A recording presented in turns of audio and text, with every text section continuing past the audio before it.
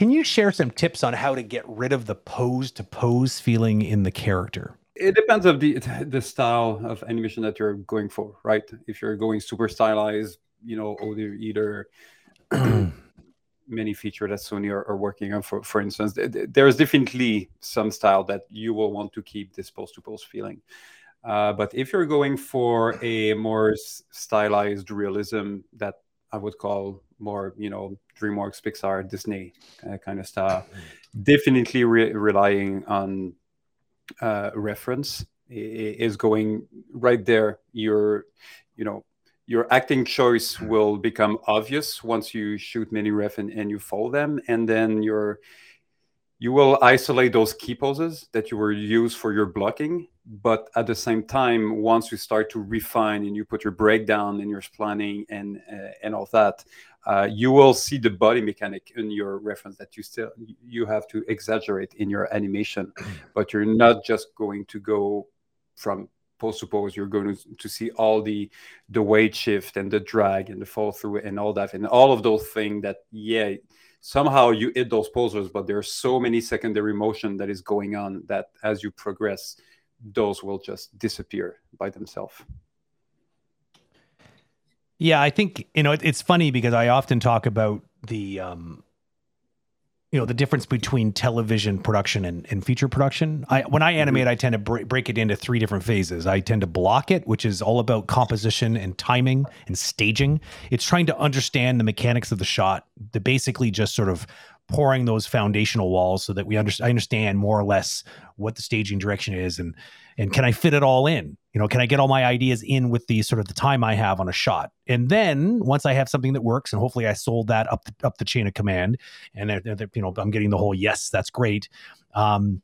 Keep going. Then I will then layer in I'll do some splining, and I'm starting to manage the interpolation between the key poses. By the way, my block is often in stepped. I know that you're not a gigantic fan of stepped, but for me, it's just the way I learn, because like I told you before, it's like 2D animation. That's how we learn. So my brain is just sort of hardwired to think like that. So it helps.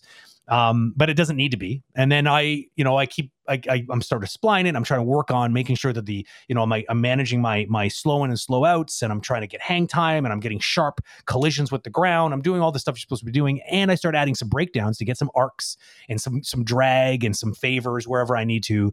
Basically, I'm worried about motion at that point. And then I go into the polish, and the polish is the most important phase in my mind to really start breaking up that sort of pose to pose feeling, because at that point I'm adding the overlapping action. I'm adding a lot of secondary. I like to add a lot of texture to a shot. Some people call it slop. Slop being, I think the last person I heard use the term slop was David Gibson, but basically it is a layer that I put on top of things that actually has just ambient sort of like imperfections.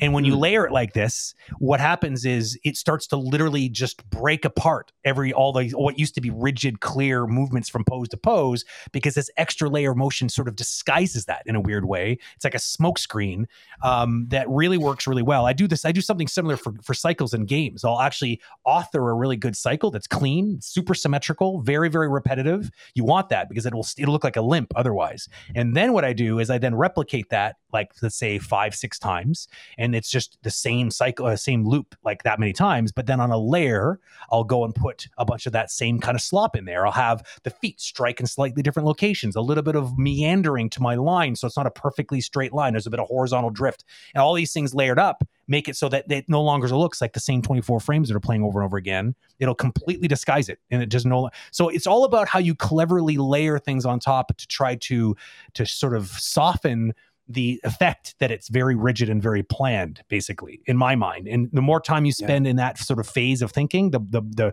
quicker it's going to just dissolve into no longer being recognizable as those original poses. Yeah, you mentioned ambient motion. I remember one of the things I was struggling when I was doing ambient motion. Ambient motion is super subtle, and if you don't spend enough time doing it, it just seems that your character is kind of drifting a little bit, like it's in water. But it's literally like you're trying to craft those micro movements. And it's one of the animators at DreamWorks, David Cuchariel, said, no, just do something super broad. It's like have your character dance and with snappy and rhythm and all that. And then once you're, don't have to go crazy with polish, but when you have something that kind of work, take all the curve and you scale them to almost nothing. That's funny. So so this motion becomes super subtle, but it's not going to be floaty and all that. They'll have all those little rhythmic in it that is much more. There's overlap in there, even though it's hard to detect, and it's not just moving at the same time, and it's not linear. There's twist, and there's also translates.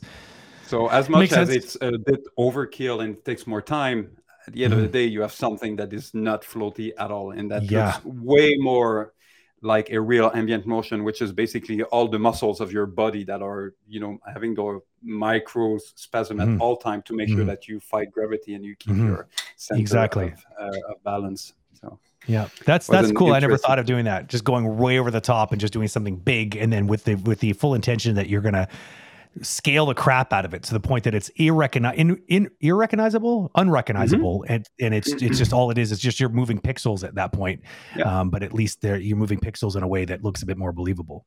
And it was literally a layer that we would apply, especially for background character that are not doing much or just there, and you're like, I don't have time to animate like 8 ambient motion. Just paste the layer on all of those on different poses, and that works. Oh, nice one. It's good.